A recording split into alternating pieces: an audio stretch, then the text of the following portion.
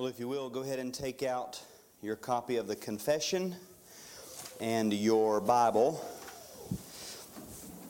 You can go ahead and turn in your Bible to Genesis chapter 1.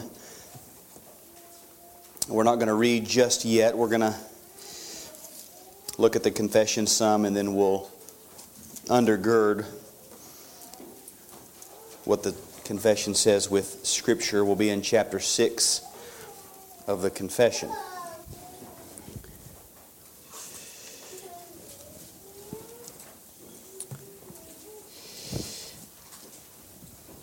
Let's begin with a word of prayer.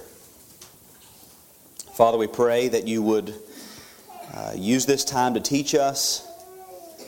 Lord, not so that we can simply become smarter, but Lord, that we would have our minds full and our souls full of your goodness in Christ Jesus. Lord, usually we must see the depths of our wickedness and depravity and the roots of our sin before we're urged to look unto you. And so I pray, Lord, that you'd help us to see that in man there is no good thing apart from your working in him. And I pray that we would see that from the very beginning, Lord, you have had a plan to redeem a people, a plan to exalt your Son. And Lord, from the very beginning, men have brought nothing into this plan but wickedness and sin. It's in Jesus' name that we pray. Amen. Well, chapter 6 of the confession, you'll remember, is the last chapter in the first major section. We're using James Renahan's 4-part dissection of the confession. And the first section is called First Principles. It covers chapters 1 through 6. So we're finishing, or we're actually walking into the last chapter of this first section called First Principles. This chapter finalizes or sort of seals up what we would consider to be the foundational principles that are needed to be understood to move into the rest of the confession, but also that we need to understand to move into and understand the work of redemption. Hopefully you notice, if you just look at the table of contents of the confession, that our confession is not a summary of every single possible doctrine or teaching that might be found in Scripture or in Christian dogma. The confession focuses, zeroes in on the work of redemption, the primary work of God in Christ, saving a people, what He saves us from and what He saves us to. And so these first 6 chapters have laid the groundwork for us to understand that work of God. We looked at chapter 1 dealing with the Scriptures. The Scriptures are the only source of infallible, all-sufficient revelation concerning God, concerning man, concerning sin, concerning salvation. Can we learn from other sources? Sure, but they're not all-sufficient and they are not infallible. The Scripture is the only certain, sure, sufficient, infallible source of revelation. Chapter 2, then we learned of God. The Scriptures reveal to us God, primarily, first and foremost. The source of all things, in need of nothing that He has made. Chapter 3, we looked at the eternal decree, the work of God in eternity, which sets forth all of the events according to God's will. And you'll remember the question of the Catechism, where do we see God's, the decree, or God's, how do we see it executed? Well, God's decree is executed in His works of creation and providence. And so that's the next 2 chapters. Creation, God, out of no need, but in a manifestation of His own glory, created all things. And then providence, God, who is distinct from His creation, works in His creation to bring about the details of His eternal decree for His most holy purposes. Now, in our discussion of providence, we talked several times about what we might call the problem of sin. God is the source of all things. From Him and through Him and to Him are all things. God decrees all things whatsoever comes to pass. In God's work of providence, nothing is outside of His work of providence. The question is, then, how can we not infer from that that God created sin? How can we not infer that God is the cause of sin or that God is the author of sin? That's the big question when you begin to deal with orthodox theology and when you run into people like us who have what we might call a big God theology. The question that we immediately run into by opponents is, what about sin? Where did it come from? How does it come into creation? If you're saying God decreed all things that come to pass, where does it come from? And there are generally two, what I would call methodological problems that lead men to this kind of thinking or that kind of logical inference, or I would say illogical inference. Make sure this is not you as we think about these problems. First, there are some who simply refuse to hold all biblical truth as truth. They might just outright reject a teaching. I don't believe that. He declared the end from the beginning. I don't believe that. Whatever you say it means, I just don't believe it. Some purposefully ignore certain teachings. They know it's there, but they're not going to pry any deeper than surface level assumptions because they're afraid that if they pry deeper, it may change the way they think. And there are some who just unintentionally avoid some teachings. And so what happens when you reject some kind of truth or purposefully ignore some kind of truth or unintentionally avoid some teaching in Scripture, there's going to be a void left that you have to fill, or you feel like you have to fill, with human rationale. This just must be. That's one problem. The other problem is that we hold all of biblical truth as truth, and then we begin to reason with our minds as to why these biblical truths must produce a certain outcome. Even if that outcome isn't stated in Scripture, or even if that outcome is outright denied in Scripture, we read to the period of God's Word and we stop and we say, well, if that's the case, then this must be.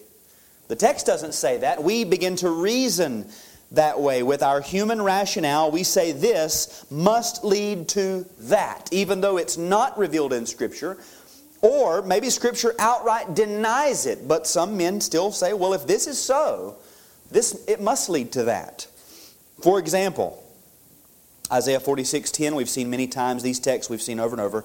God decrees all things. He declares the end from the beginning.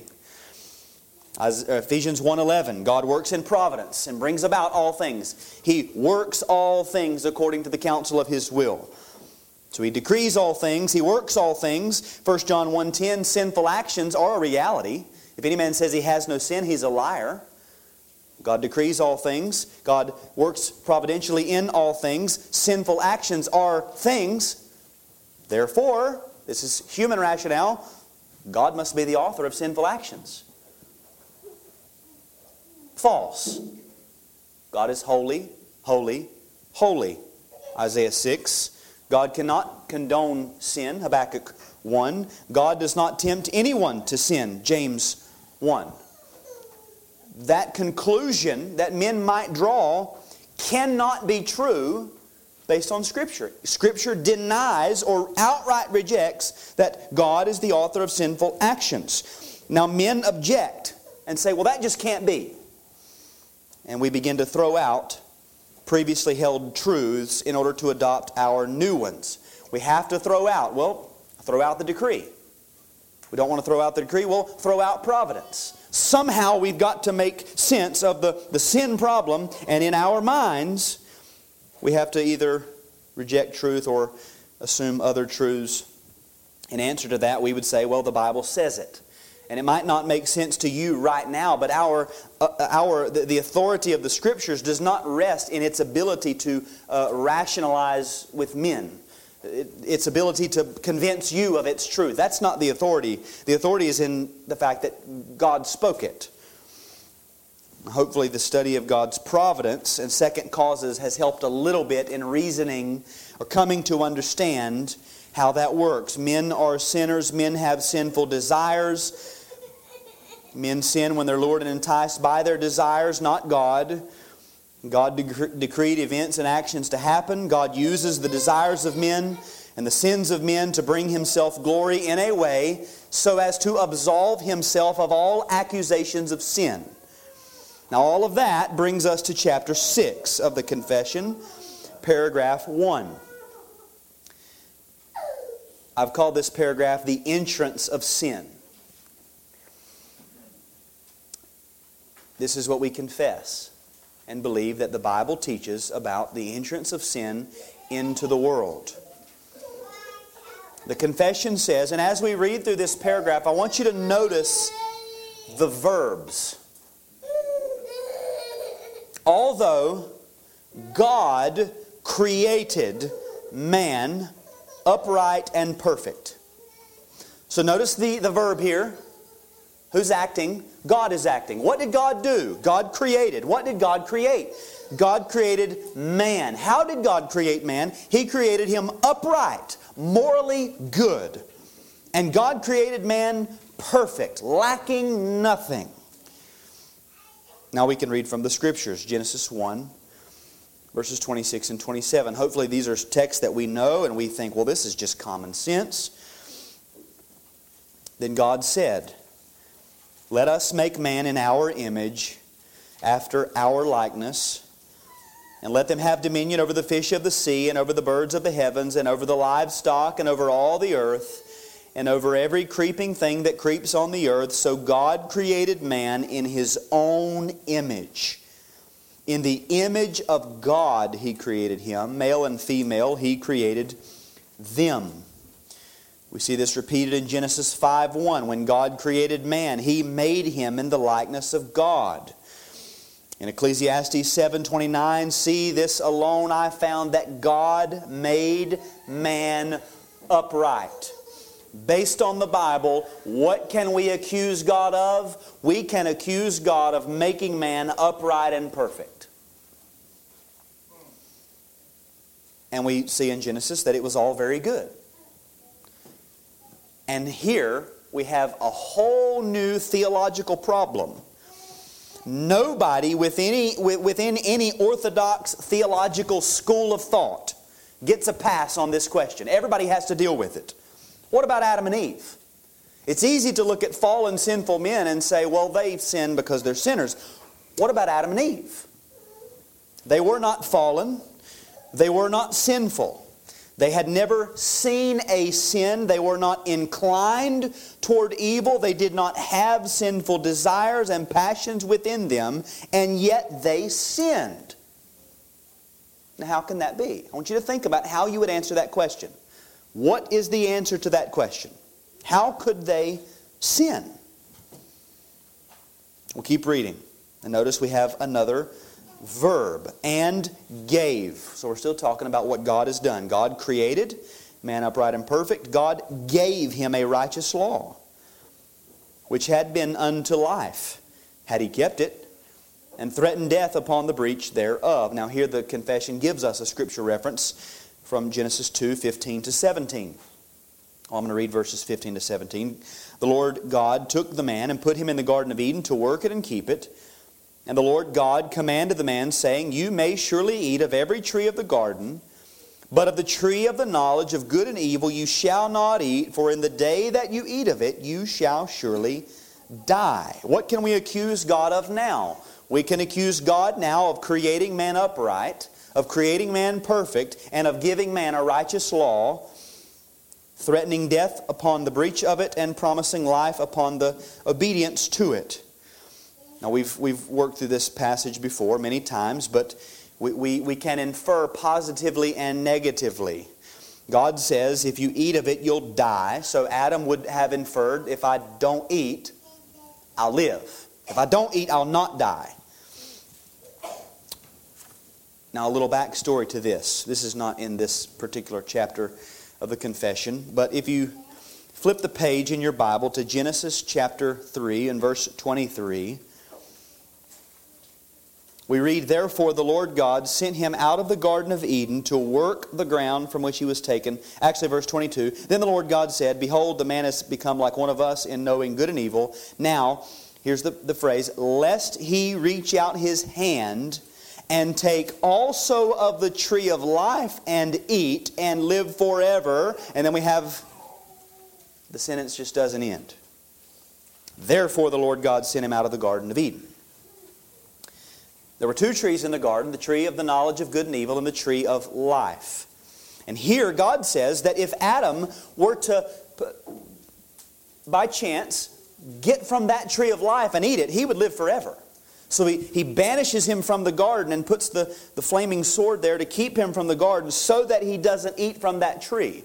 The tree of life would have produced in Adam eternal life that he didn't have already. The idea is that it would have sealed him in his fallen condition forever. Now they couldn't have already been eating from the tree of life because they would have already been sealed in their perfect state forever. They would have already possessed eternal life. So just like the tree of the knowledge of good and evil, the tree of life was given as a sign or a symbol that reminded Adam and Eve of what they could have, of what would be if they obeyed God. Obey God, and eventually you can eat from this tree and you'll have life. And that life was more than the life they already had. That life would have been eternal life. Now let's fast forward to the New Testament quickly and reason backward from what we see Christ doing in the New Testament. Christ is, according to Romans 5:14, it says Adam, who was a type of the one who was to come. Christ is called the second Adam and the last Adam. And so we can infer a few things that are not explicitly stated in the Genesis narrative from what we learn later. First, that Adam was the federal head of humanity. Adam was acting as a representative for his posterity. And he represented all of his posterity before God in a covenant relationship. Adam's duty was to obey God for a probationary period. We don't know how long it would have been. There's no way to know. But this is the idea that after he obeyed, he would have been allowed to eat from the tree of life. He would have received eternal life, and all of his posterity would have also received eternal life, a state of existence better than they already had. Now, to be clear, and this is where we need to especially be clear, what Christ has done as the second Adam is not plan B. It wasn't as though Adam failed and God said, okay, how can we fix this? What Christ has done has always been the plan from eternity. So when we begin to talk about what Adam may have or could have achieved, we are speaking in hypotheticals. And secondly, what Christ has done as the second Adam far exceeds anything that Adam could have theoretically achieved. Let's say Adam had obeyed this probationary period and had eaten of the tree of life and lived forever, and we all had life. We would still not have union with the Son of God. It's not as though Adam was just as good as Christ, or what Christ has done is just the same as what Adam would have done. It's better.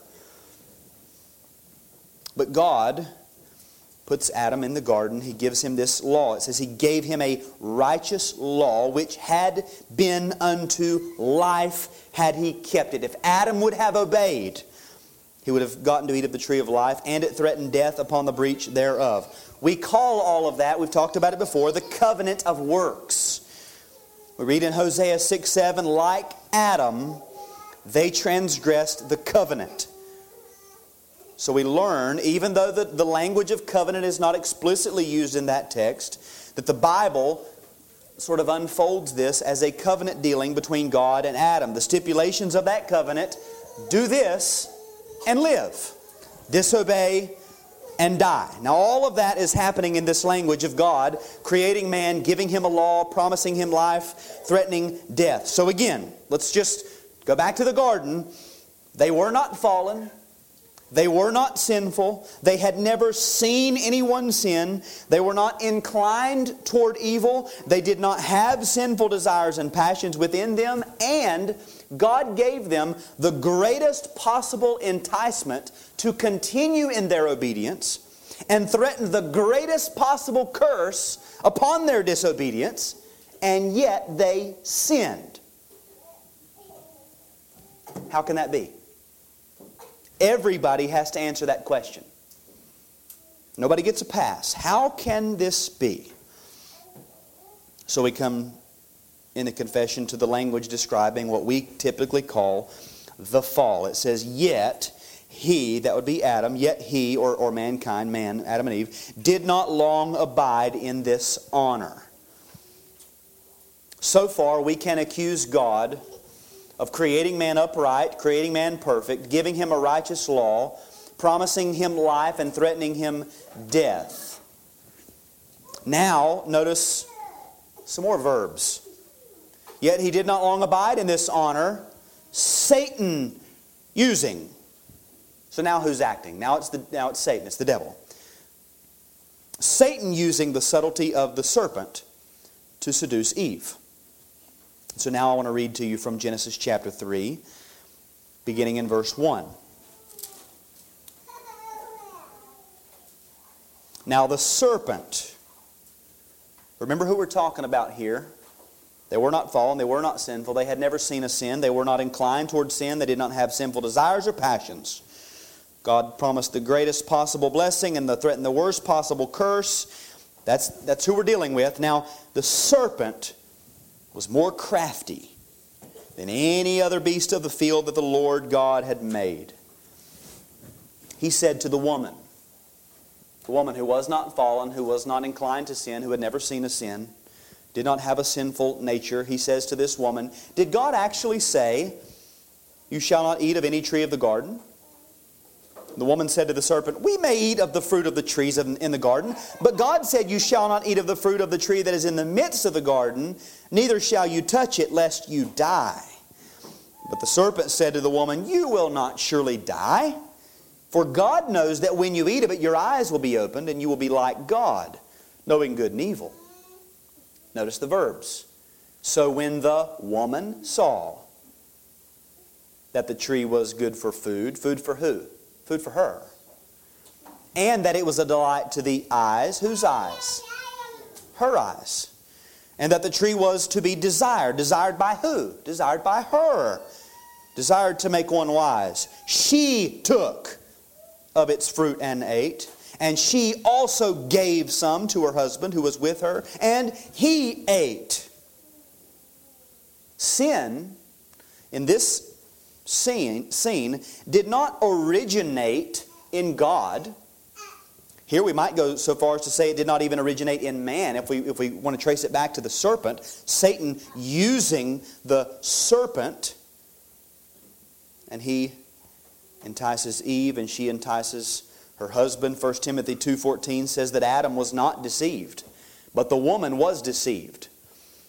Notice how the confession phrases this. Satan using the subtlety of the serpent to seduce Eve, then by her seducing Adam, who, without any compulsion, did willfully transgress the law of their creation. So far, we can accuse God of creating man upright and creating him perfect. We can accuse God of giving him a righteous law, threatening death upon the breach of it and promising life upon the keeping of it. Now we can accuse the serpent of seducing the woman. We can accuse the woman of seducing her husband. Who was under compulsion? Nobody. Who willfully transgressed the law of their Creator? Adam and Eve. God remains completely free of guilt. Now some would object. But God had to decree it. Sure. So then God's at fault. God cannot be tempted with evil, nor does He tempt anyone. He Himself tempts no one. We cannot allow our philosophical wanderings to override what the Bible says. Nowhere in Scripture does it ever say God created sin, God urged to sin, God forced anyone to sin. Read the text. It's that simple. Let me quote to you here from John Murray. He says, Satan tempted man to sin. This temptation was the occasion of man's fall. It was not, however, the cause. No external power or influence can cause a rational being to sin. The sin of Adam was a movement of defection and apostasy and transgression in Adam's heart and mind and will. And for that movement, he was responsible, and he alone was the agent and subject. The temptation of Satan did not constitute the sin of Adam. It was the voluntary acquiescence in that suggestion, the embrace or sympathetic entertainment of it. For that acquiescence, man was solely and wholly responsible. Satan was responsible for the malicious and seductive intent of the temptation and for its character as seduction. Satan incurred guilt thereby, but for the fall of Adam, Adam alone was responsible. Satan incurred guilt in connection with the sin, but it was not Satan who ate of the tree. Again, read the text. Our minds begin to reason. Well, then it must be this. Well, then it must be this. What do the Scriptures say? Adam, without any compulsion, with Eve, did willfully transgress. Eve saw it.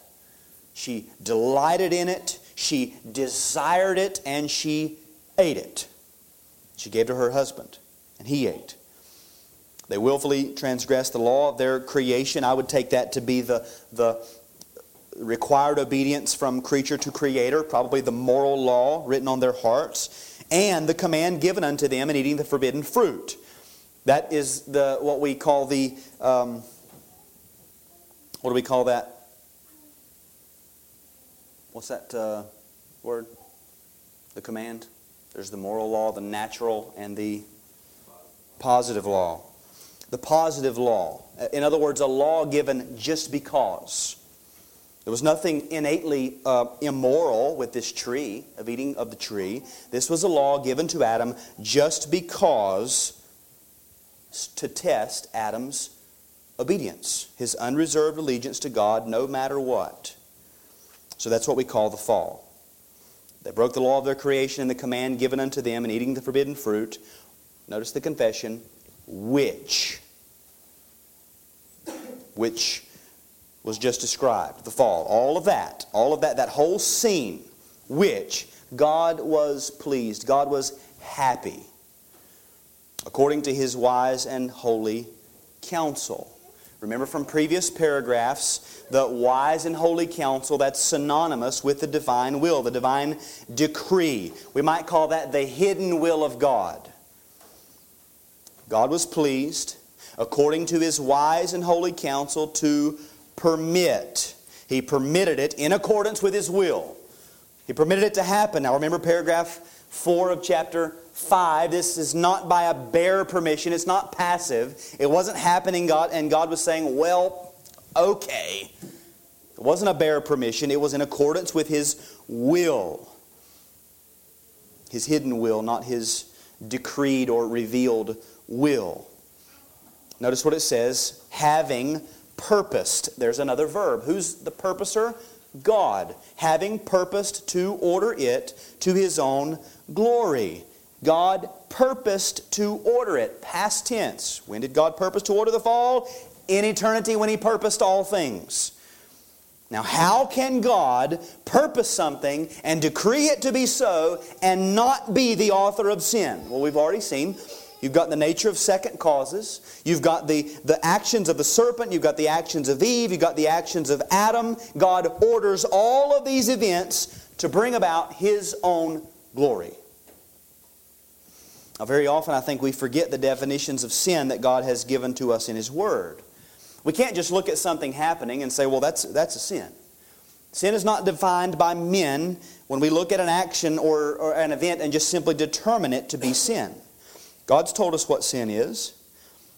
1 John 3:4, sin is lawlessness.